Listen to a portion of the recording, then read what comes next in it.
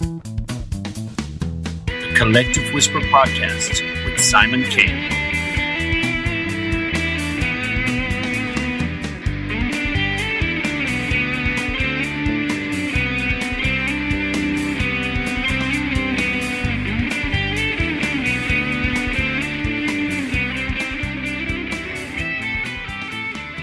Hello, everybody, and welcome to this episode of the Collective Whisper Podcast. I am your host, Simon K. It's a pleasure to have you back here, guys. We hope you're enjoying the content and the guests.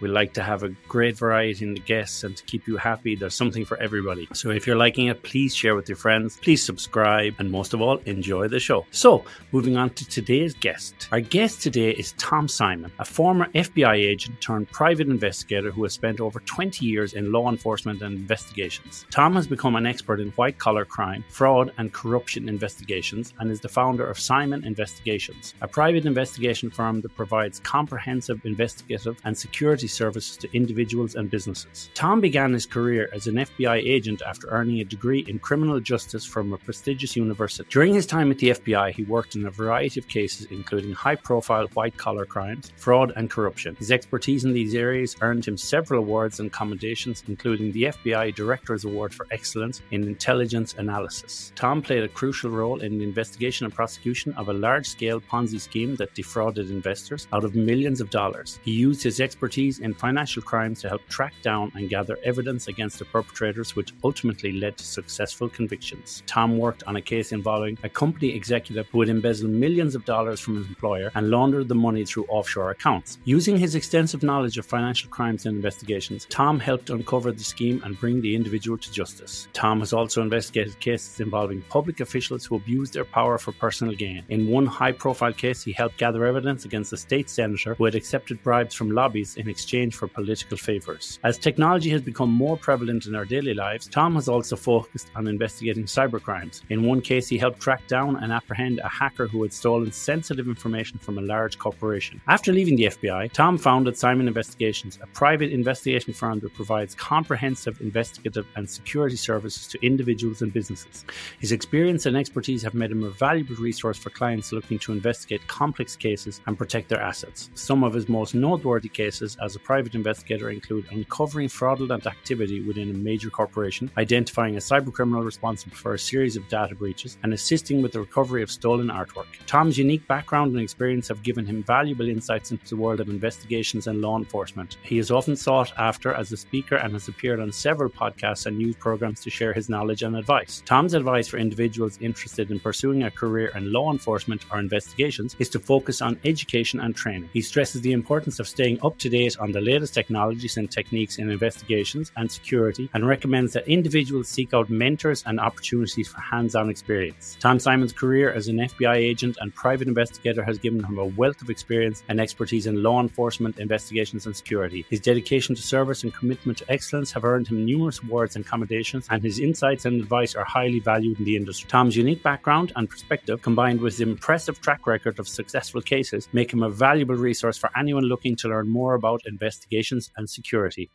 So welcome to the show, Tom Simon. Oh, thank you, Simon. It's so nice to be on with you. And I guess we get to give your audience the Simon and Simon show. And we were just talking there before we came on about Tom has relatives from County Mayo. Your grandmother, you said, wasn't it? Yes, my grandmother was born there and immigrated to the U.S. when she was a child. And so my family has a kind of deep history of affection for the people of Ireland. And it's a place I've never been, but I've always wanted to go. I do a lot of work overseas in Dubai, and which is a very international community with lots of European expats. And without question, my favorite people there are the Irish. So it was not a difficult sell when I heard from an Irishman who wanted to put me on his show. I immediately jumped at the opportunity, and it's just an honor to be talking to you. Thank you. It's a pleasure to have you here. And I was saying to Tom how I came across his profile, and it was very interesting for me, the work he did in the past with the FBI, but also the work he's doing now. And you can, follow Tom on social media channels, TikTok, Instagram, Facebook, all of these. And his videos are amazing because they're short and sweet. And you always finish with this lovely catchphrase, be cool, But it's really interesting because you can see how people get into this life of crime, sometimes accidentally, sometimes, premeditated. but your little minute or 60-second videos sometimes encapsulate all that. So they're really good. Oh, thank you so much. I'm glad you watched it. I'm glad you found it useful. The videos for me were an opportunity to market my private investigative services by kind of telling stories that can span my 30-year career as an investigator. I had no illusions of ever becoming a Kardashian or an influencer. No one wants to put their clothing on me to try out or have me sell them dietary supplements. But it's proven to be a very good advertising medium, and I get to meet nice people like you. So it ended up working out quite nicely for me. In a minute, we're going to go back on your career and some of the high points and for you and how you started and everything, but how long have you been retired from the FBI now? Almost exactly to the day, 2 years. I retired at age 51 after 26 years as an FBI special agent in 2021. And the next day I got my first client as a private investigator. And it's been kind of, I got a real running start and it's been pretty steady thereafter. So I guess in the world of private investigations, I'm still relatively new at it as it's only been 2 years. Okay, yeah, because I think there's a maximum age limit of 57, isn't there, in the FBI? Yeah, the FBI, they walk you out the door on your 57th birthday, but you're eligible to retire at age 50 once you have 20 years in. And so I stayed until age 51. So it's really just a math problem for the agent as far as when is the right time for them to leave between age 50 and 57. And I thought I would be more productive and more marketable as a 51-year-old private investigator than a broken down old man at age 57. So tell us about Tom Simon as a youngster. What kind of child were you and teenager? Were you somebody who was like academic, sporty, nerdy? What were you like? I wasn't a great student by any stretch of the imagination, mostly because I didn't find school particularly interesting. I went to Catholic school, and so my grades were, I don't know, in the U.S. we would call them, low B's, high C's. I was always a bookish kid. You could see some books over my shoulder in the video here, and I enjoy old detective novels from my young age, and so reading mystery novels was always sort of a dream of mine. But I was also athletic. I played American football in high school. I started wrestling, which was good. And so I don't know, very happy childhood. I wish I could say there was some, interesting trauma that I had to overcome, but I had wonderful parents and a nice family, and I lived in good communities. Then when I went to college, I had an opportunity to pick my major, as people do at university. And at the time I knew somebody whose dad was an FBI special agent. And that's something I had wanted to do for a long time for all the wrong reasons, Simon. I thought I'd be spending a lot of time jumping off moving trains and saving damsels in distress and all the stuff that I would read about in my detective novels and in Hollywood shows. And but they said to major in accounting because at the time the FBI has always liked accountants to turn them into agents, because a lot of what the FBI investigates are financial crimes, whether you're following money in and out of the mafia or whether you're dealing with big embezzlements or Ponzi schemes or investment frauds. Having a financial knowledge and knowing how money moves through organizations is very useful. Then I majored in accounting. And so that's sort of my career path as far as my education and what brought me to adulthood and made me of interest to the FBI at that time. Yeah, it's quite interesting when you look at the FBI profile, and of course there's a lot of myths and we see things on television shows. And, a lot of it is, for example, whether it's the FBI or CIA, you kind of see, for example, with the CIA, they're looking for analysts. So a lot of the time, people imagine them to be spies and so on. But these people have to be very good and very academic and technical to analyze this material, whatever it is they're working on. So I imagine with the FBI, that's quite similar, isn't it? Yeah, the FBI hires investigative analysts and intelligence analysts who are separate than the agents, right? They have a desk job and they're very smart, educated people with high-level degrees. The agents are the people who are out on the streets collecting the evidence and collecting the intelligence that the FBI uses to keep Americans safe. I was a criminal investigator, so my job was very similar to being a big city police detective. A crime happened, and then it's a federal crime because of various legalities, and then it became my job to collect the evidence and then present those to a prosecutor and eventually to a jury to try to convict a bad guy. So the agent has a different job. The agent definitely has a lot of analytical abilities, but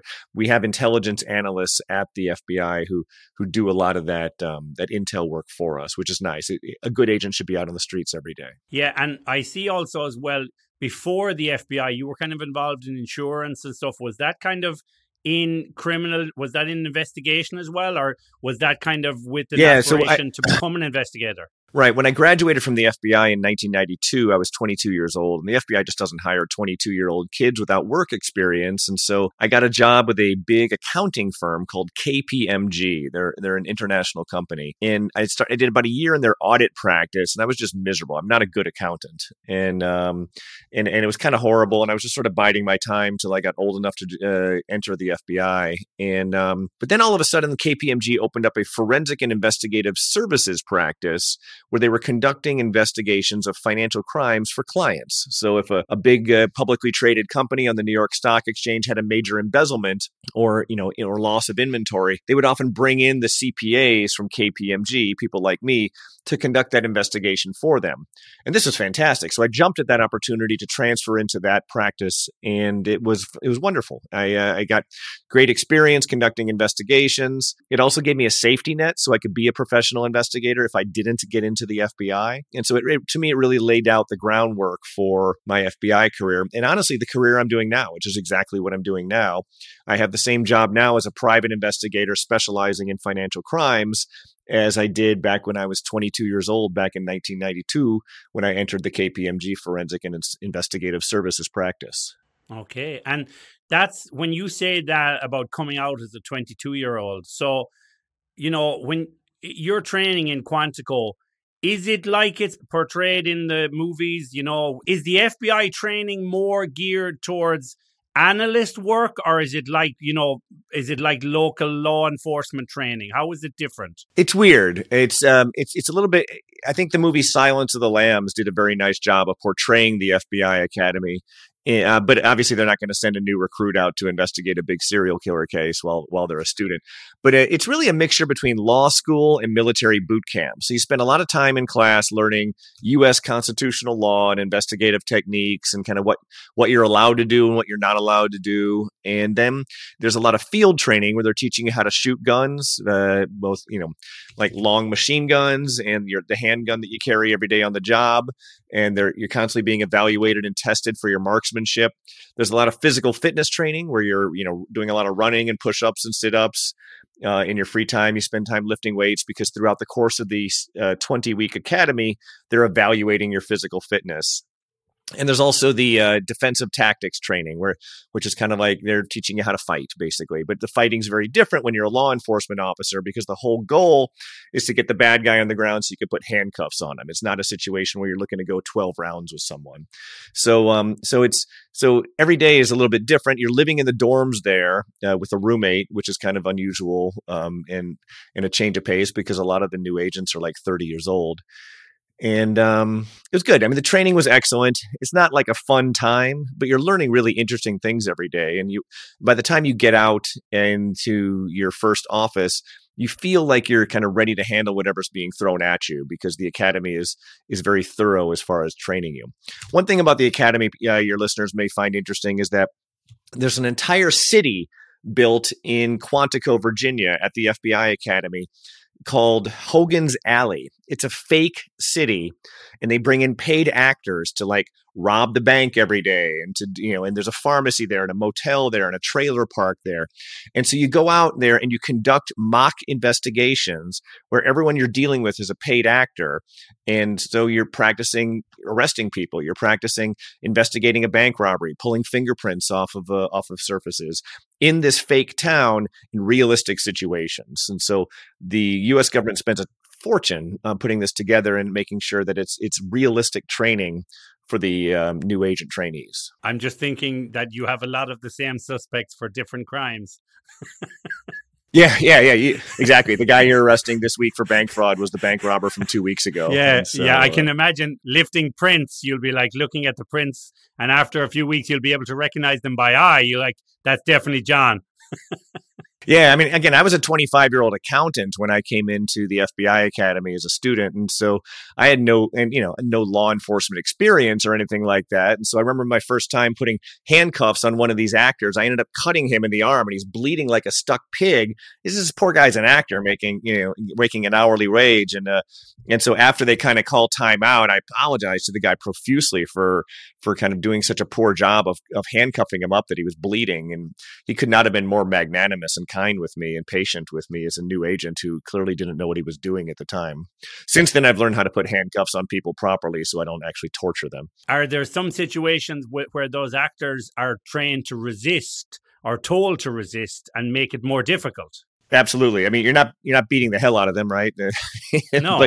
But there's but yeah, they do resist, and you have to kind of break them down and use your defensive tactics to put them on the ground so you can get the handcuffs on, and that's part of the training. And these actors are incredibly rugged individuals who they're probably not making a ton of money, but they're making the FBI better because by the time we get out in the field, we're very well trained. I imagine as they go on with their job, they get better and better. So if you get an actor who's a pretty good actor, but he comes in then and maybe the supervisor says to him, listen, you're going to be involved in a criminal interview here. So we want you to make it really difficult. Like, for example, this new rookie and, play psychological games. So I can imagine that happens a bit too, no? Yeah, because a lot of the training that they do with these actors is interview and interrogation. And so, whether they're a witness. And witnesses are often very scatterbrained and not really focused. This is their first time being interviewed by an FBI agent. And so the actors did a very good job of recreating that to, be talking about everything under the sun, except for the one thing you want them to talk about, which happens all the time in the field. And so they're clearly well trained and they don't just give you that information. Same when you're doing the interrogations of the actors, they're trained, they understand what we are trained to do. And we are rewarded, and that the actor will reward us for going through the proper steps of an interrogation, then and will punish us for doing doing a bad job. And so it's very realistic. When you went in, what was the kind of biggest challenge for you? Because you, as you said, you expected to be kind of Jimmy Cagney and jumping on trains and damsels in distress. So once you got there and you saw what it was really like, what was the biggest challenge then, and how did you approach saying, how am I going to do this as a career? What's going to be my area of expertise? Yeah. So there's two different questions. My biggest challenge at the academy, everybody walks in with a different challenge, right? Some people find the academics very difficult and are constantly on the verge of failing out. Other people, it's the physical fitness because they're older and maybe they haven't been working out in anticipation of going out to the academy. Those weren't problems for me because I was 25 years old, pretty, recently college graduate. And the physical fitness, again, I was young and healthy. For me, it was the firearms. I was a terrible shot at the academy, and I was always in risk of being sent home for not being able to achieve the marksmanship scores that I needed to. And so I would spend all my time in the dorm rooms. They have these red handle guns. It's exactly the same kind of gun we would carry on the job, but all the firing mechanisms have been disabled, and they're safe because they have a red handle. And so it's all the trigger pull, right? So I would just spend hours just pulling the trigger perfectly so I didn't wobble the gun or anything like that. And it took me dang near all of the 16 weeks to get to be a good enough shot to pass. And since then, I've been a fine shot.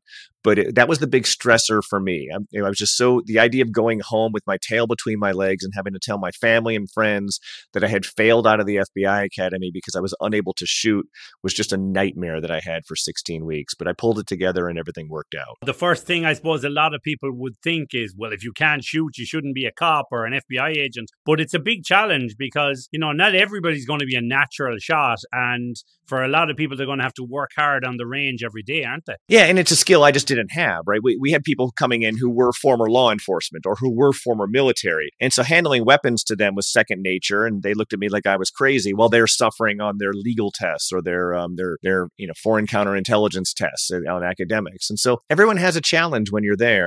And kind of overcoming that challenge is sort of, they try to hire people who have that ability. And for me, like I said, it was shooting. It wasn't something that was in my background. I had never really fired a handgun before I got to the academy. And but they have great people. The instructors there are outstanding, and so they're used to teaching nerdy accountants like me how to shoot. Yes. So I can imagine as well for, like you said, that you have all types of people. You've jocks, you've the nerds, the academics, everybody goes in there. but they probably find their own niche within it. And when you went in, did they kind of say to you, okay, this is your strength, we'll push you in that direction? No, that's what's so nice. Everybody walks in with different qualifications, but the degree you have and the qualifications you have when you come in really has nothing to do with the assignment you get once you're out in the field. So we had people who were accountants who were working on serial killer cases. We had people who were, Arabic speakers doing bank fraud cases, and so those specialties are there, and but they don't. The FBI doesn't always slot the computer scientists onto the cybercrime squad, and so I happen to gravitate toward financial crimes because I actually find that very interesting. I'd much rather do that than drug crimes because I don't really find the war on drugs particularly interesting to me, and but very rarely was I using any of my technical accounting skills to solve these cases. It's we have forensic accountants at the FBI who do the number crunching. The FBI agent, if they're doing their job right, are on the streets knocking on doors and talking to people. Yeah, doing the legwork. Yeah, that's why they hire us, right? Because you can put us out on the streets and talk to strangers very well. When you consider people who had been in law enforcement before, so maybe they were in the local sheriff's office or the NYPD or whatever, and then they decide they want to go into federal law. So you have, let's say, for example, the FBI, you have the ATF, you have the CIA. I mean, what else is there? There's, what do you call the Justice Department one? The DEA handles drug crimes. Yeah. The DEA as well. Yeah. And there's the Justice Department have a one as well, no? The Justice Department is an umbrella organization under which the FBI and the DEA and the U.S. Marshal Service all fall. So, yeah. So for you, when you decided you want to go into law enforcement, was the FBI the most obvious choice, or did you look at ATF, or how does that whole system work? Which one you choose? Yeah, it's a great question. And for me, I always thought the FBI was the pinnacle of federal law enforcement because they have the most resources, the biggest budget, the most difficult application process, and the widest variety of crimes they investigate. If you want to do white collar crime, the FBI is there for you. If you want to use drug crimes, the FBI is there for you. The good thing about the FBI, though, is that you get to work side by side with all these different agencies. There's a lot of collaboration. And so I know people, friends of mine, who are in the ATF or DEA or Marshals or Secret Service, and they're excellent agents, and I loved working with them every day. If I did not get that job with the FBI, I would have started applying for other agencies because I wanted to be a federal law enforcement officer. But I got lucky that the FBI came through. Yeah, and something I didn't know about the FBI, because, we see, for example, the history of the FBI, but originally it was the BOI, Bureau of Investigation, that it changed its name, didn't it? Oh, yeah, you're going way back to the 1920s there, but yeah. There was a big history there, but I mean, was that, and then in 1935 it was renamed. So was that something that the BOI wasn't working, or was it just a renaming for other reasons? The BOI, the Bureau of Investigation, was just a small division of the Department of Justice, and then a young attorney named J. Edgar Hoover started heading that up, and Mr. Hoover had a lot of negatives about him, but also a lot of positives about him, that he was ambitious and wanted to grow it into something else, its own agency. And so at that time, American law enforcement was very corrupt. It was, the police departments, it was not unusual for police officers to take bribes. They were poorly paid. They were poorly respected. He had the innovation to professionalize law enforcement, right? To hire, university educated, men at the time, pay them a living wage and train them in the most sophisticated investigative techniques. And the good thing for America and the world, I think, is that rising tide of the FBI's professionalism of law enforcement lifted all boats. And so police departments started to get better, and other federal agencies began to follow suit as far as properly training and paying their people to try to get the corruption out. And so that was his innovation and how he was able to grow the FBI. Now, there were certainly abuses in the early days of the FBI under Hoover, and he was an imperfect man in many ways, but administratively, he did a great thing by creating an agency that we can all be very proud of today. Yeah, and I mean, there's been lots of, I don't want to call them experiments, but there's been lots of the FBI's kind of, these like the counterintelligence programs, COINTEL Pro and then InfraGard. So with a lot of these other, I don't want to call them derivatives, but they're like subdivisions nearly, or different sections of the FBI. Are these kind of things that the government asked to be created, or the directors of the FBI come up with these ideas, do you think? As far as the genesis of them, I can't say, but the FBI is a weird organization, right? Because we have the criminal side of the house investigating federal crimes and putting people in prison. And then we have the national security side of the house, who has a function of one, keeping us safe from from terrorist attacks, and two, catching and monitoring the spies that are inside the U.S. from threat nations. And those are two very different missions. And so every time the FBI gets in trouble for something, some congressman, it occurs to them, why don't we split the FBI in two? And the FBI always resists that. Because we feel we're a stronger organization having those two elements kind of working side by side under the same roof with each other. But I understand that instinct, and that's a very good observation, Simon, that the FBI has many, many different missions that fall under the job of FBI special agent. My job as a criminal investigator working, major financial crime cases was so different on a day-to-day basis than my friend right down the hallway who was working the Chinese Foreign Counterintelligence Squad, monitoring Chinese spies in the U.S. trying to steal our technology and bootleg it over in China. And so it was just a very different job. But there was always an opportunity, if I felt like I got burned out in my job, to transfer over and begin doing his job, which is very nice from a worker's perspective. Right. That's quite interesting, isn't it, that you can make that move? We all kind of hear about the FBI, DNA and their labs, like they have a huge lab and stuff, and they provide assistance to all police departments and criminal organizations around the world. Is that something that has always been an amazing lab, or it's something that got better in the last few years? No, it's always been an amazing lab and always been very well funded thanks to the U.S. taxpayers. And so the idea of kind of bringing science into law enforcement, beginning with fingerprints and then DNA and now artificial intelligence, facial recognition, those have been huge innovations. And the FBI has been at the tip of the sword as far as pushing those things forward, as well as the research they're doing there to develop new ways to solve crimes using science. And I see these things as all tremendous victories because it reduces the likelihood that someone is going to be falsely convicted of a crime, which is every FBI agent's nightmare. Yes, and it's funny. The other day, my son said to me, "Dad, what does the FBI stand for?" And I said, "Well, it's the Federal Bureau of Investigations." I said, "But they also have that fidelity, bravery, integrity." So I can imagine like that last word, integrity. So over the years, you mentioned it earlier there about J. Edgar Hoover, and because the FBI is so closely linked to federal government, and we know governments can be corrupt. So over the years with the FBI, when you have that kind of bad smell coming from certain parts of it because of government interference or lobbying or anything like that, that's quite challenging because it brings down the name of the good agents then as well, doesn't it? Yeah, and I've spent some time on FBI public corruption squads investigating corrupt politicians and government officials, and I have to say that in that arena, the agents in the field, at the very least, don't see or feel that political pressure. Our only mission is to do the right thing and collect the evidence correctly. Now, the political pressure is probably happening at FBI headquarters in Washington, D.C., and the U.S. Department of Justice, which is filled with political appointees that the president has placed there. And that's the way our government just works. The FBI, though, has always tried to be above politics, and sometimes we succeed in that, and sometimes we fail.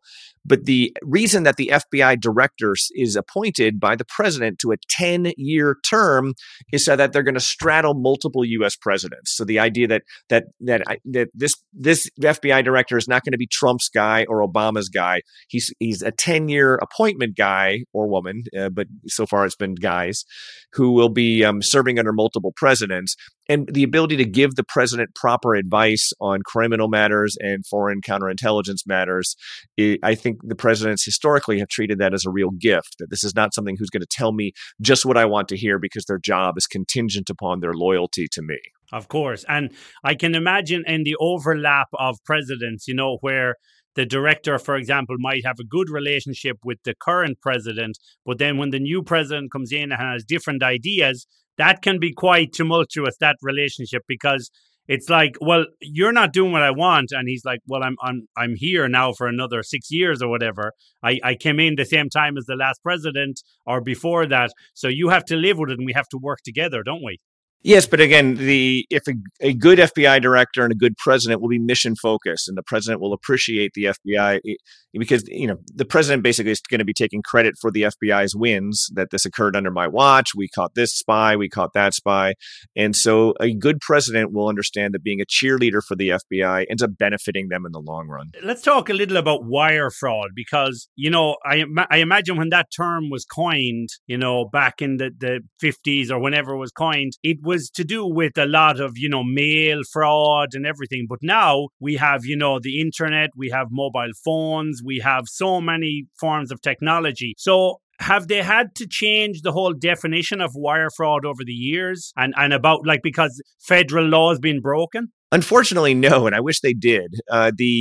The wire fraud is a broad statute. That means using any type of interstate communication, which generally happens on the wires. Even your cell phone call at some point is hitting a fiber optic cable, or the internet. Any type of interstate communication to deceive someone out of their money, which is the definition of fraud. Fraud is theft by.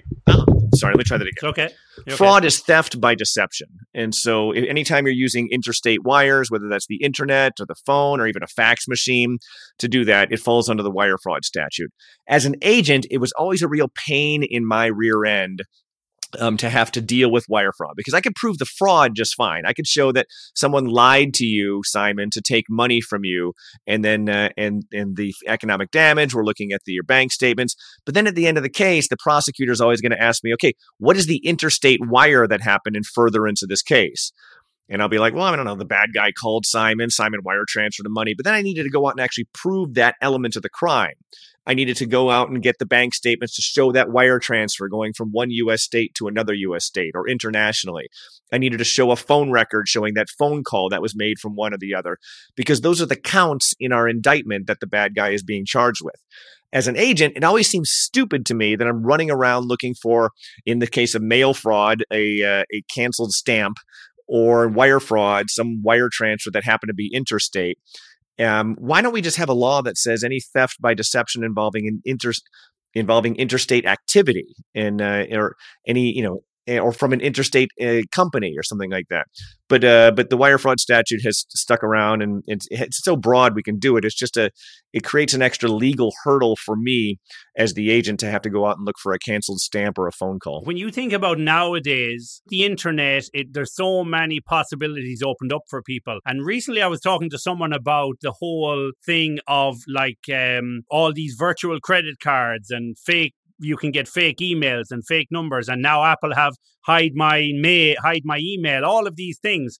So in the case, for example, sometimes where people sign up for trial services, but they don't use their real name and they use things, that could in some way kind of be wire fraud, but it's very minimal. So how do you deal with all of that now? Because maybe it's a very, very slight case and the prosecutor would never touch it. But so how do you define the definitions of it nowadays? Honestly, it's so broad that nearly everything can be considered an interstate wire, but you still need to prove that the wire itself happened. And so, right. So here's an example for you. Are you an iPhone user or an Android phone user, Simon? I'm an iPhone user.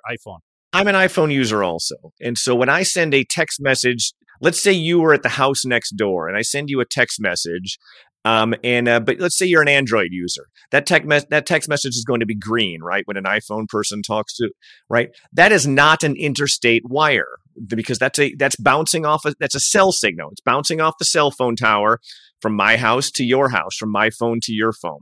However, if it's a blue text message, if you're still right next door to me here in Florida, I am sending you that iMessage. That's a blue message. That's an internet communication. That is going on the internet, bouncing off an Apple server in California and arriving at your house in instant speed. That is an interstate communication and a wire that can be used in furtherance of a wire fraud case.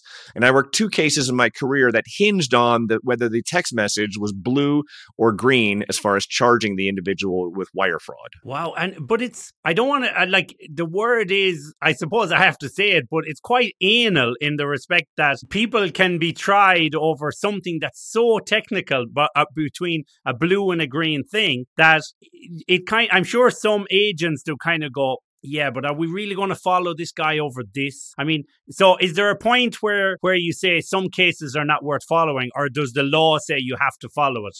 Understand that the real meat of the case is the fraud itself, right? If I'm sending you that text message telling you that as an offer for you to invest $1 million in my Bitcoin, so the substance of the case has nothing to do with the wire itself. The wire is just a mechanism, a hook that allows us to charge this thing federally. The FBI is not working small, benign cases just because a text message was green or blue. I reverse engineer it, Simon. I work the fraud and compute the loss and do all that legwork, all the law enforcement legwork to make sure this is a big, meaty, substantial case that's going to appeal to a jury. And then the last thing I do in the case is to prove up the wire itself, the blue text message versus the green text message. So I want you to think of the wire as incidental. It's a legal hurdle we need to get over. I do. I understand now. It's the context of the crime, because if it's the guy who just sends something but is not intentionally out to defraud someone, or it's a minuscule thing, but then if you have that $1 million crypto deal or Forex or whatever that they're trying intentionally to defraud someone, the minuscule details is what you need to prove the case. Exactly. And U.S. fraud charges must require intent to defraud. No one is sitting in an orange jumpsuit in prison on fraud charges who just happened to make a bad mistake. These are individuals who intended to defraud someone and then pulled out a scheme to defraud them. Yeah. Like I was watching your video about the social media influencers who you got their messages on Discord and stuff. So the messages clearly show that, these people are a bunch of idiots and everything. So they know exactly what they're doing, and they are intending to, defraud these people of their money, aren't they? Exactly. Yeah. And so that's key. And so those type of messages or emails or to each other where they're talking about how they intend to rip someone off becomes a very good piece of evidence for us that this wasn't just because, again, I'm not the bad investment police. I'm the fraud police in these situations, right? You can make I can introduce you to a crypto investment and you lose everything you had. As long as I actually made that crypto investment for you with your money, then you just made a bad investment. However, if I tell you I'm going to invest your money in crypto and then I go to Las Vegas and gamble it away at the casino, you didn't sign up for that. At that point, you've been lied to and defrauded. And so that's the difference between a bad investment and a investment fraud from my perspective. Yeah. So, you've been involved in some Ponzi schemes and, investigating them. Tell us a little about that or your biggest case in that area. Sure. A Ponzi scheme nearly always begins with a call from a victim saying, hey, I invested a bunch of money and with a high rate of return and a low risk, which immediately sets off a bell in my mind because there's no such thing. And I think I may have been defrauded. The guy, I was receiving payments for a little while and then they stopped. And so I end up having that interview with the victim, and hopefully there's multiple victims, to find out what is it you were told ahead of time that your money would be invested in that separated you from your money before you invested. I want to know the lies that you may have been told. And then I go out and I take a look at the bad guy's bank account records and I see how do they actually spend the victim's money, and the distance between those two things, what they told the victim and what they actually happened with the money, is really the quality of the evidence in my case. And so that's how the Ponzi scheme happens from a mechanical perspective. And so the agent spends a lot of time talking to each victim, understanding what they were told that separated them from their money, taking a look at the bank statements of the bad guy. And once you have a good feel about what happened, then I would approach the bad guy and try to get a confession from him or her. And they would sign that confession quite often because I'm a good interrogator. And then the case generally would end up pleading guilty and not even going to a jury because the evidence would be so strong. And there's a significant benefit in the federal system of criminal justice for the bad guy to plead guilty rather than go to trial and lose. One thing I noted from one of your cases was that, this term rolling over on each other. So when you get a group of guys or girls and they, are intending to defraud someone, once they're caught, it kind of is how you interrogate them and how you get them to roll over on the other people, isn't it? Yes, there's a tremendous benefit in this federal system of criminal justice to be the first one in the door to cooperate if you are involved in a criminal conspiracy. And being able to play the bad guys against each other, saying, listen, you can tell me exactly what happened and get on board and become a government witness, explaining to us exactly how this occurred, or you can sit around and wait until your friend does exactly that, and then you end up going to jail for a lot longer. The line I would always use with the bad guys is that it is better to be on the government bus than under the government bus at that time. And the first one in the door gets the best deal. Of course. And an interesting fact as well about the whole federal system is that there's no parole, isn't there? I think that's right. And so that was an interesting case where, that guy was in the halfway house and he was a bank robber, and then he came out on the weekends and he was robbing banks and he leaving clues behind. He was a bit of an idiot when it came to, covering his tracks. Yeah, that wasn't my case, but it was a recent FBI case where a guy got out of prison for bank robbery. And while he was in the halfway house, which is how you spend the last 10% of your sentence, he got family leave where he could go visit his family on the weekends. And when he was out for those family leaves, he began robbing banks and ended up getting caught.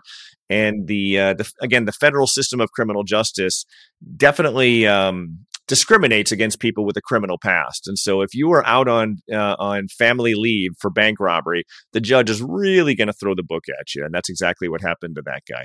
And so, for Europeans, explain to us a little more about the differences between state laws and federal laws. So, like sometimes you'll see on TV shows or movies where someone will commit a crime and they won't realize that they've committed a federal crime. And then, for example, the police officer or the agent might say, that's a federal offense. And they'll be like, really? So because then, as you said, maybe there's no parole or maybe there's a higher sentence. So do the differences between federal and state laws change over time, or have they always been the same?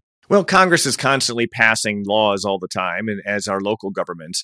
But the key there's three things that make something a federal crime. And the first is that the crime has an interstate element, which means that the crime itself or the criminals or the victims are in two different U.S. states, right? And that's just a pure administrative matter. That means that the state of Virginia does not have to try to coordinate with the police in Maryland. It can just be a federal crime where the FBI is handling it.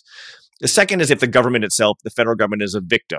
And we see this in situations where someone is using some kind of government contract fraud or ripping off our national health insurance. If the government is a victim of the crime, then it automatically becomes federal.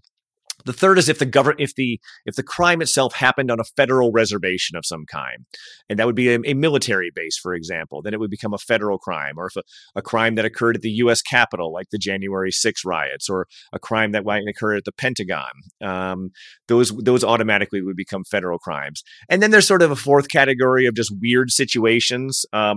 For instance, any crime against a bank robbery or a bank fraud, because the banks and the deposits in those banks are insured by the federal government. Anytime you victimize a bank, that's a federal crime. Whereas if you stick a gun in a bank teller's head and take the money, then the FBI investigates. If you stick a gun in a gas station attendant's ear and take their money, then the police are going to investigate it. Same crime, but the fact that the victim has different standing. Also, any crime on the high seas. I've worked a murder on a cruise ship, for example. And so because there's just no real logical jurisdiction for what state would handle that, the FBI handles that. And crimes aboard aircrafts, if there's an assault or a rape or a theft on an aircraft, flying above the U.S. That would be like when you say crimes on the high seas or in the air, but that's only for U.S. citizens, is it? I think so, yeah. That probably makes sense. I think... a maritime law is a mess. I don't really quite understand it. It's very, very complicated. But yeah, I mean, if someone from Norway punches a guy from Sweden on a Carnival cruise ship, the FBI has no dog in that fight. No. Because, I was thinking maybe it might be to do with international waters. If you're, let's say, in the Florida Keys in the water, but it's probably more to do with federal or like U.S. citizens being murdered whilst abroad and so on. Right, but I wonder if the ship has to either the cruise needs to begin or end in the U.S. waters. Again, it's not my expertise. Okay, on a U.S. port, and so so the crimes I've investigated or had been a party to were all on cruise ships, luxury cruise ships, leaving from Florida headed to the Bahamas. Okay.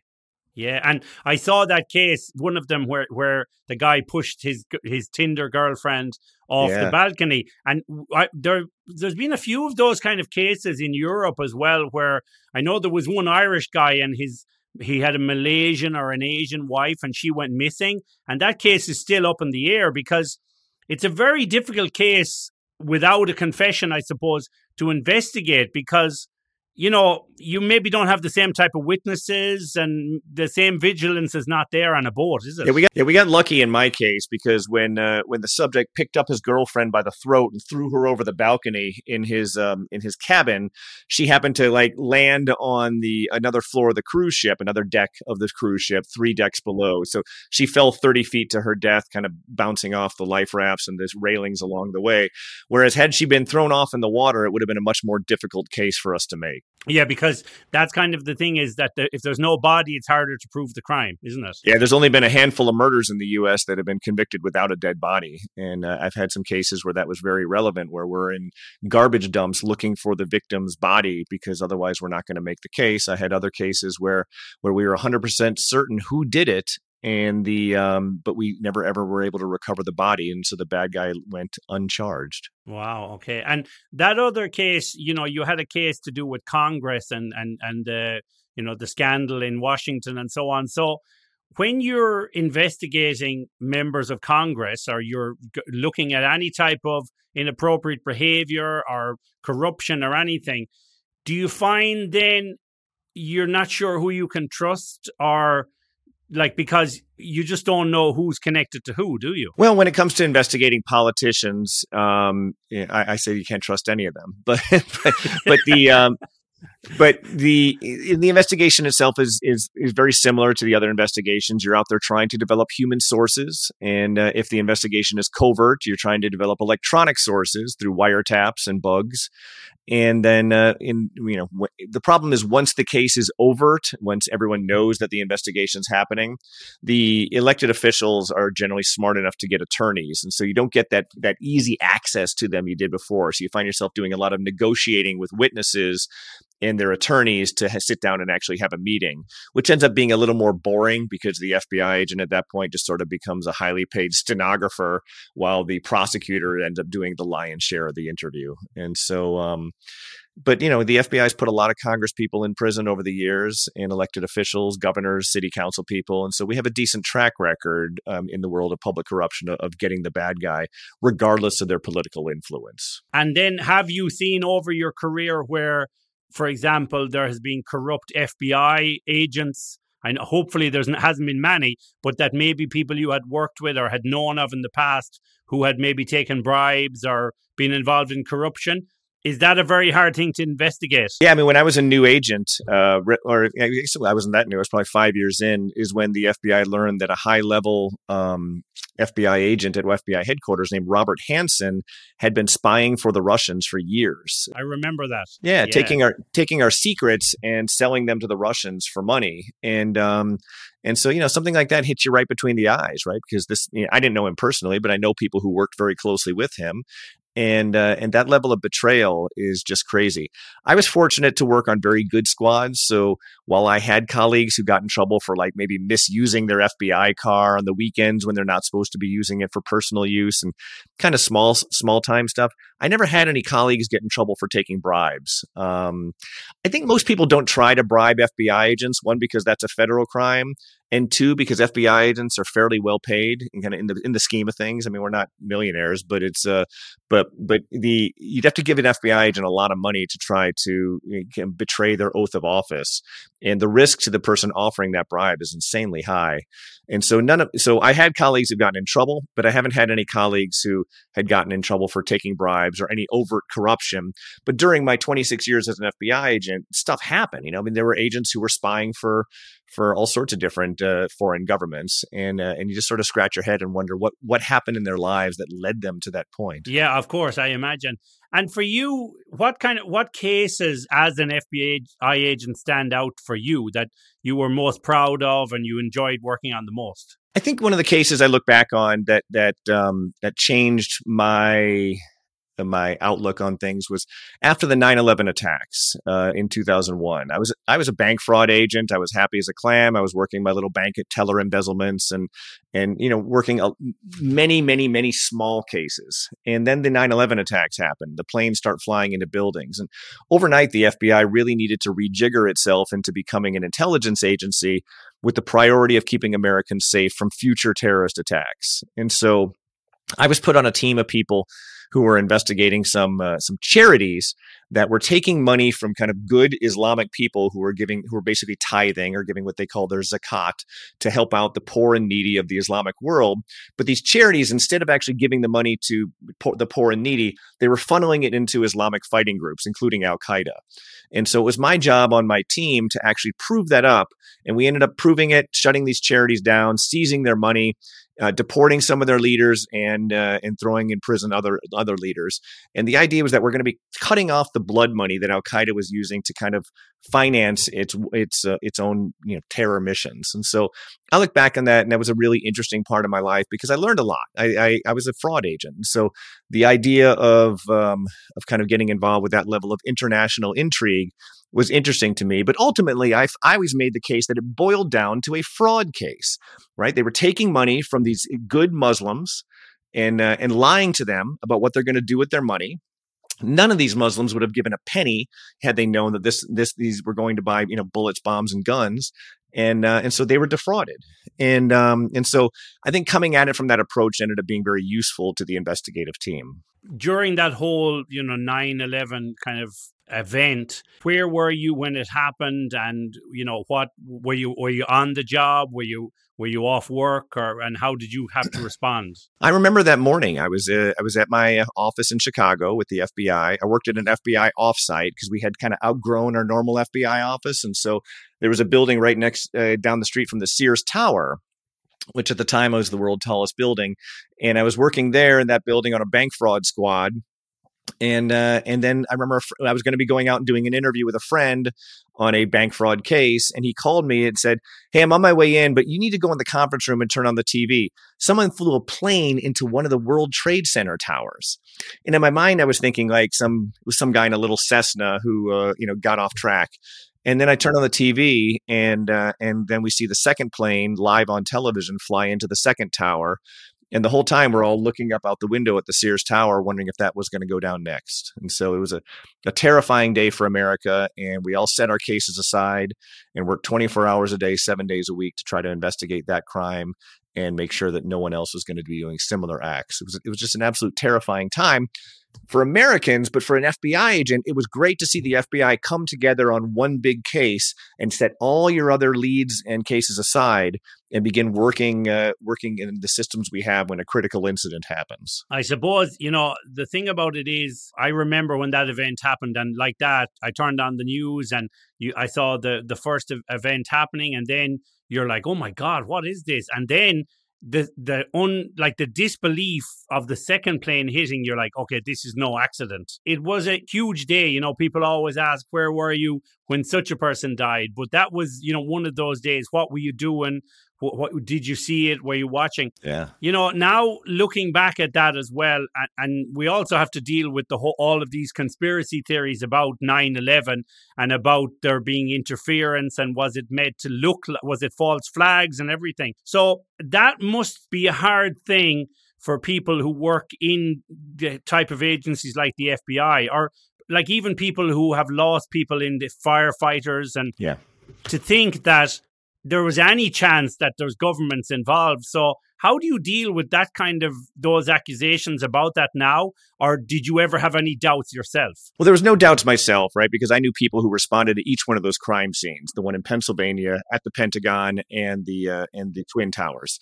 The other thing I know, I had a friend from my academy class contract cancer from the fumes because he was working at Ground Zero in New York. So he ended up dying as a result of 9/11, years later. And I'm there in the room while we're collecting up the information. United Airlines, which is one of the companies that had the planes hijacked, they're based in Chicago. And so I'm in Chicago at the time. So we're receiving data and the flight logs from United Airlines, and we're going through doing background checks on every single passenger there to find out who might be the actual hijackers who were responsible for this.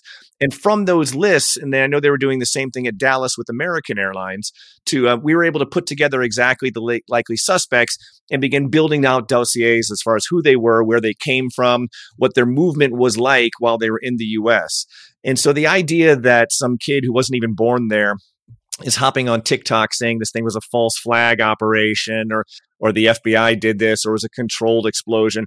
It's just absolute sheer nonsense. And so it irritates me, but I also know that it's coming from a place of true ignorance. And so perhaps we just haven't done a good enough job as a government telling the true story about what occurred that day and the events that led up to that day, where people are gravitate toward these silly stories on the internet. So do I take it personally? No. Do I find it irritating? Yes. Yeah, and it's a very delicate issue because we all in our own way want the truth, and the thing is, when with misinformation and false information, you can choose to look at it, but if you're not a victim in any way of that event, it doesn't affect you so much. Like, so for example, somebody could say to me, "Oh, do you think was that a conspiracy theory?" And I can say, I don't know, but it doesn't really have any relevance to me.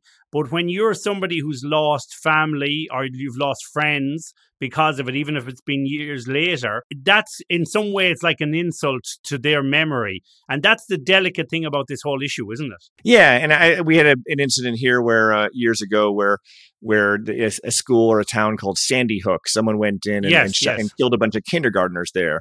And it became a popular misconception or conspiracy theory that killing never took place. And these dead kids were crisis actors. And so I can only imagine the grief that a family member must experience if they lost their kindergartner child, but then compounding that with some idiot on the internet spreading the rumors that kid never actually died and that family, that grieving family, are paid actors is just abhorrent to me, and I couldn't even imagine what they're going through. So I find all these things very irritating. But it's a product of our internet time, and I spend zero time giving them it. I don't burn any calories thinking about them. No, the other thing about that is the problem with those kind of accusations or conspiracy theories is that when something does come up that needs to be investigated, that could be, a lie or a false flag. The problem is that even if that's real, all the other things, it's like crying wolf, and it doesn't get looked at the same way. Right, absolutely. And so it makes life worse for all of us. The quickness people are to believe these urban legends and false stories. I also think that most of these conspiracies that would require dozens or hundreds of people in the government acting in concert to do something truly evil fall apart on examination, only because you're really counting on 100 people to not talk about something awful that they've done. And government workers, one, aren't that good at keeping secrets, and two, they're certainly not that good at doing rotten things and having no one find out about them. Yes, of course. So moving on then from when you left the FBI, so was that a hard decision to leave, or did you feel you had done your bit, or what was kind of behind that process of leaving? Yeah, it was a hard decision because it was a job I loved. I woke up every morning. So much of my identity was tied up in being an FBI agent. I mean, over half of my life was spent as an FBI special agent. And so it was a very difficult decision. But again, it came down to a math problem. I have to leave between age 50 and 57. At that point, at age 51, I had 26 years in, but there was also a demographic reality. So in 2021 is the 20th anniversary of the 9/11 attacks. Following the 9/11 attacks, the FBI, the CIA, and a bunch of other federal agencies hired thousands of new agents and operatives, all of whom are going to be hitting their 20 years and eligible to retire. And so I'm going to be competing with all of those people for jobs and clients unless I got out first. And so I could have sat there at my desk at the FBI and had a great time for another 5-6 years. But at that point, any job or even ability to attract clients as a private investigator is going to be, I'm going to be doing that in a way more crowded field than I would otherwise.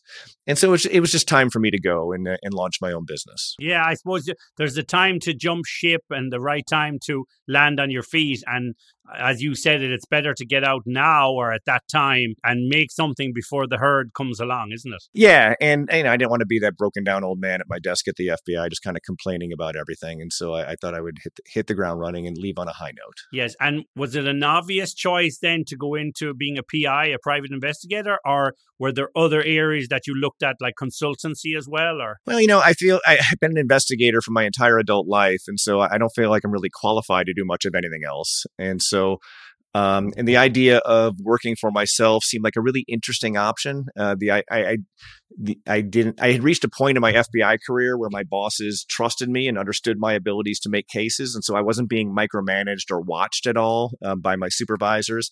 I just kept bringing the bad guys in. They were thrilled with my results.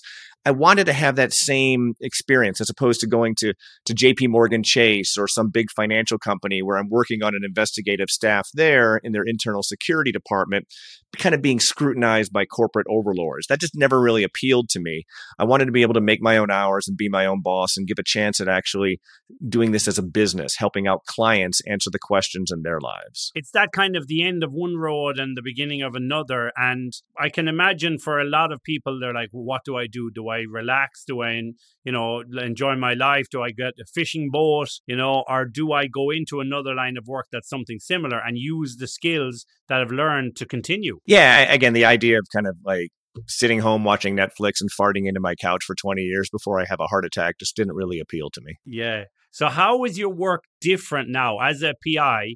How is your work very different to being an FBI agent? Do you still have the same level of legwork you have to do, or do you do a lot from your desk? Yeah, I have to now subscribe to databases that are available only to licensed private investigators. And so there's a lot of overhead costs involved with that. Whereas opposed to the FBI databases are way better. And so I do a bit of work from behind the desk here at my office that you see behind you in the video. And but I'm also on the streets a lot doing surveillances or talking to people or doing interviews, just like I did before. I would say in the private sector, you need to kind of understand that the cases are going to be less substantive than they were at the FBI. The stakes are going to be lower.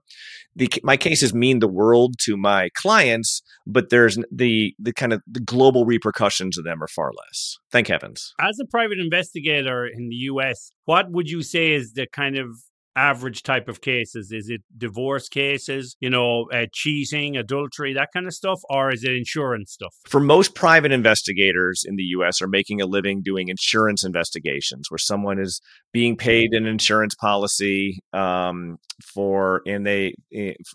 they got injured on the job. And then the investigator goes and tries to take pictures of them, pouring concrete in their driveway. That's showing that they're not injured. I never really found that work particularly interesting, and the money's not so good. And so I have not gravitated toward that work. I do some divorce work and family law cases where we're trying to establish something so people can get a better deal with their alimony or their custody arrangement for their kids. I don't particularly like that work also, but I have a mortgage to pay.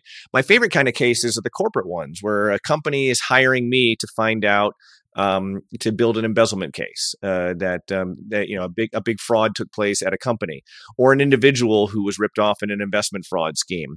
They want me to investigate that investment fraud scheme and then approach the bad guy to gauge their willingness to pay back the money. Or else I'm going to make a criminal referral to my former colleagues at the FBI. So I've been having a lot of luck lately recovering money for clients who have been ripped off in frauds. Okay, yeah, because the embezzlement cases, I suppose, could be quite interesting when you're dealing with big companies and, staff trying to get money or finding ways to hack into the system. And I noticed on one of your videos, you talked about AI. So, the thing about AI, is it a good thing? Is it a bad thing? Is it the correct information? So has AI crept into your investigative world yet? Not too much, as far as doing research on companies sometimes. But AI is so unreliable right now. This is sort of like, I feel like that we are in the beginning of the AI era with ChatGPT. And so you type a question into ChatGPT. It should be used as a starting point, not an end point, as far as the answers you end up getting out of it. And a lot of the problem is if ChatGPT doesn't know something, there's something about the algorithm that it doesn't say, I don't know, good question, I just have no idea, or I can't find any information about that. Instead, it seems to spit out just a totally fictional story. And so that can be very dangerous. And so as long as investigators understand that ChatGPT needs to be a starting point in their research, not an end game, I think it ends up being a great tool. I also think in 20 years, we're going to look back on it and it's going to be something absolutely amazing compared to what it is now, right? We're like sort of where AOL was in 1994 in the world of AI. And just looking at what the internet now does and can do is unrecognizable when you take a look at 1994 America Online. Yeah, and I think the thing that ChatGPT or any AI is missing now is like fact checkers, because, it tells you, it will give you this information, but it mightn't be correct. And for a lot of people, let's say they might do research or write articles, but then you have to be very vigilant and diligent about what's in them and are they correct factually. So that's probably the next phase of it, like where it can correct itself. I mean, I've used it once or twice and you'd say, oh, well, that's not true. And it'd say, oh, excuse me, I was thinking of a different person or something. So it can be very wrong sometimes. Yeah, I don't know why they don't have that nice feature that Wikipedia does, where there's a little number that you can click on to find out what the source was for this information.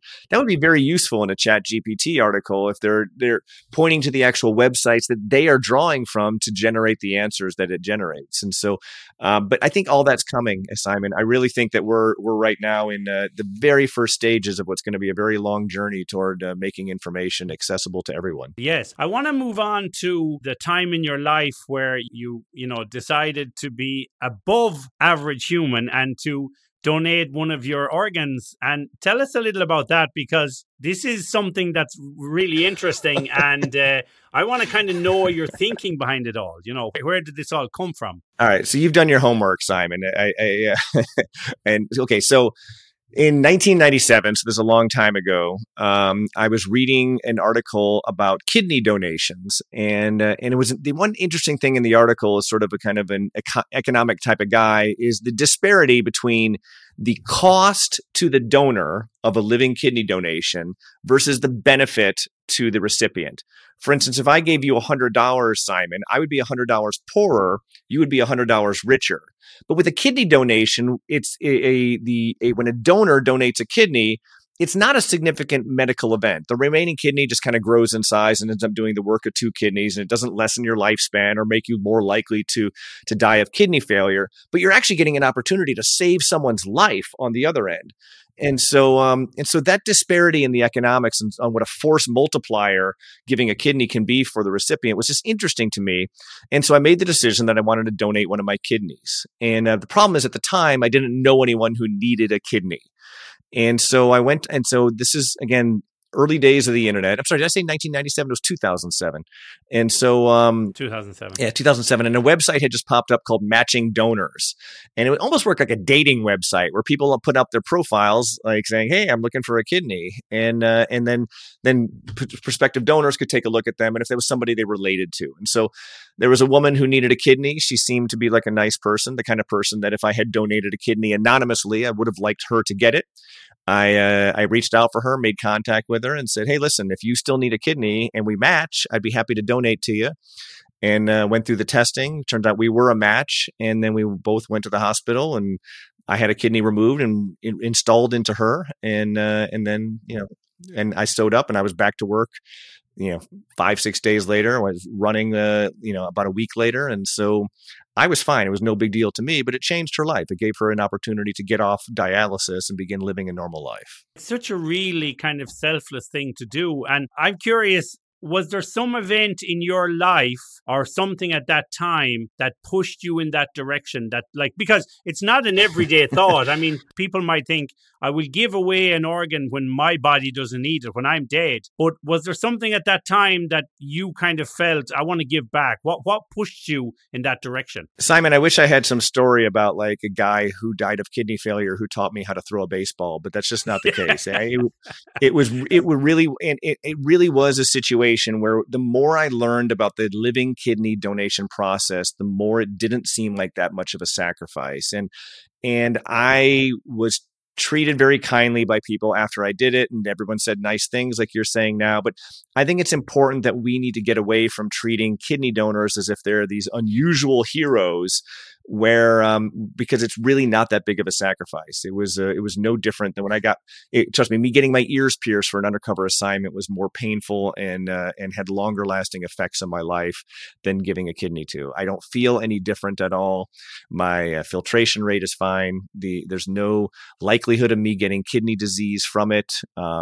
There's really very little downside to the donor, and so for me, it was just an opportunity to help somebody, just like when you give a bum a $5 bill when he's panhandling on the street. Not that my recipient was panhandling or that she's a bum, but it wasn't that big a deal to me, but it can make a difference in that person's life. Yeah, and she also worked within government services as well, didn't she?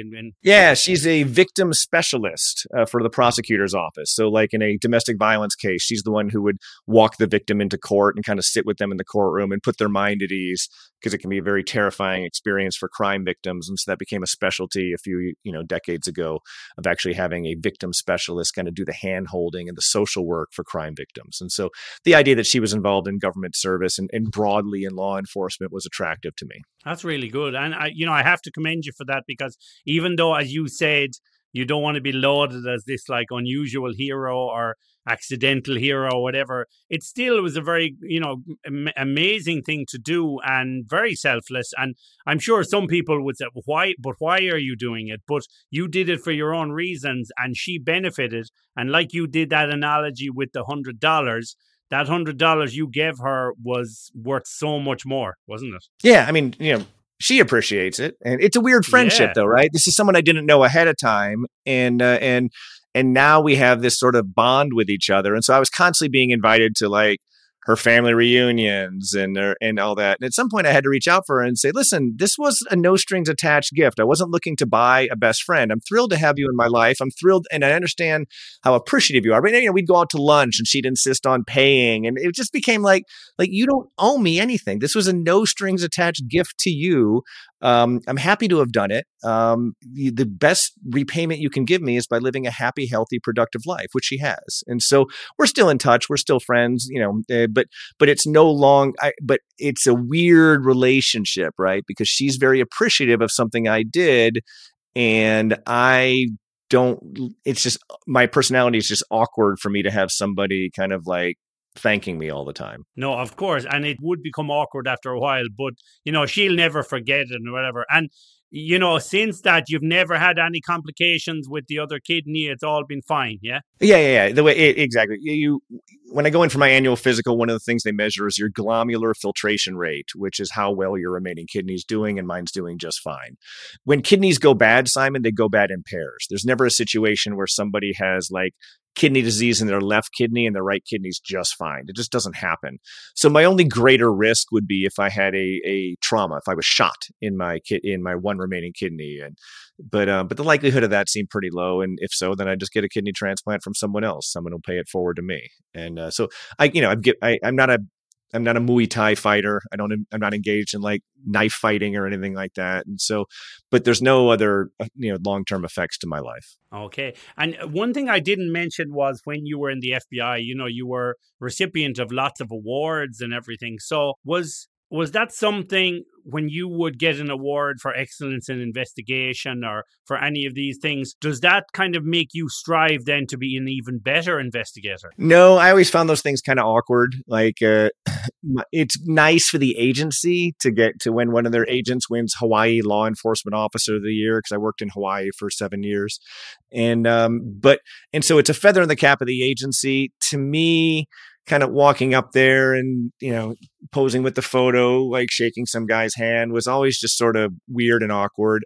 I don't mind being the center of attention, but I don't want it to be in that sort of environment. So the awards were never a big motivator for me, but I understood that they looked good for the agency and my squad. And so I was happy to be the face of that when I could. Okay. And how much now, like in your in private investigation world, do you spend a lot of time on that, or are you semi-retired in a way? Because I can imagine, no, you're working all the time. Yeah, I'm busier than ever, sadly. I thought I'd be spending a lot more time floating in my pool, but the clients have been pretty steady, and the social media thing has sort of supercharged that because I ended up getting a following on TikTok quite unexpectedly, which generates clients, and then so when I don't have any clients and I'm between clients, I spend my time marketing, kind of putting together videos and other things that are going to bring the next set of clients in the door. So it really hasn't felt much like retirement at all, but it's fine. I actually enjoy it. I mean, this is what I like to do. I like to investigate. And so some days I'd like it to be a little quieter, but I also don't want to go broke because I could use the money that this is a job. And so it's like being an Uber driver, right? I'm in the gig economy now because no one needs a private investigator until they need a private investigator. And and when a client calls with a problem, I can, I try to help because that's what I do. One thing I'm always curious with is sometimes when you see people who are on TV shows or, and they're presenting because of their experience in law enforcement or military, is that something like that bridge between the world of investigation and now social media? Would you ever like to do, some kind of a TV show where you could use all those skills? Presenting and everything? If anyone wants to hire me to be on their TV show, I will take that call. But as of right now, the limited amount of television and video work I've done has all been with the goal of bringing in new clients to the private investigative agency. But if Netflix wants to create a true crime show and have me be the voice or the face of that, I would absolutely take that call. I'm just not holding. You never know. You never know, Simon, but I'm not holding my breath for that. I think I probably have a face for radio. This isn't exactly what they're looking for young, hard-bodied names. Yeah, of course. But those young hard bodies don't have that experience and sometimes that charisma for presenting and having that world experience. So you never know because your videos are quite entertaining. And as I mentioned earlier, you can catch Tom on, TikTok, Instagram, and so on. So before we let you go, Tom, and we want to thank you for coming on the show. And we want to kind of wish you the best with everything and wish you the best in your career as a private investigator. And would you like to tell us anything more about any more of your social media handles and stuff? Yeah, I think I'm on everything at Simon Investigations. And it's Investigations with an S at the end. Or you can probably just Google Tom Simon and find me. Somehow on Twitter, I am Simon Private Eye. But every day I post a 1 or 1.5 minute video on either cases that I worked or broadly law enforcement or fraud matters. And I push it out on every social media platform, LinkedIn, TikTok, Facebook, Instagram, YouTube, and for some reason, Instagram has taken off much more so than the others, but it's the same content on all of them. So if any of your listeners want to have some fun crime stories or even to go through the archive of 200 to 300 videos, I'd be honored. And I just thank you for giving me access to your audience, Simon. This is a real fun interview. No, it's brilliant. I love hearing about these stories, and I like to get into the fine detail of someone's career and even, what they do now. So Tom, I want to commend you for everything, for the work you've done in federal government and as an investigator and the work you're still doing. And it's great that you're branching into that social media where you can share your world with people like me and other people, giving us some access. So I want to thank you for that. Well, thank you. I appreciate it. And you're doing a great job with the show here. Mr. Tom Simon, thank you very much for coming on the show. Thanks so much for having me. Hey, thank you very much, Tom Simon. Pleasure to have you on the show. And thank you for telling us all about your very interesting and varied career. All the way from the FBI, your training led you to this investigative career, and you've investigated some amazing cases and solved so many of them, and we want to say well done on that, and thank you for coming on the show and sharing with us, and best of luck in the future with everything that you do. Mr. Tom Simon, everybody. Okay, to you, the guest, thank you very much for listening. We hope you're enjoying the show. Please leave a review of the show if you can. Tell us how you feel, tell us what you like, and tell us what you don't like. We like to hear everything. So for me, your host, Simon Kay, this is the Collective Whisper podcast. Look after your friends, your family, and the people you love. Until the next time, take care. Bye-bye.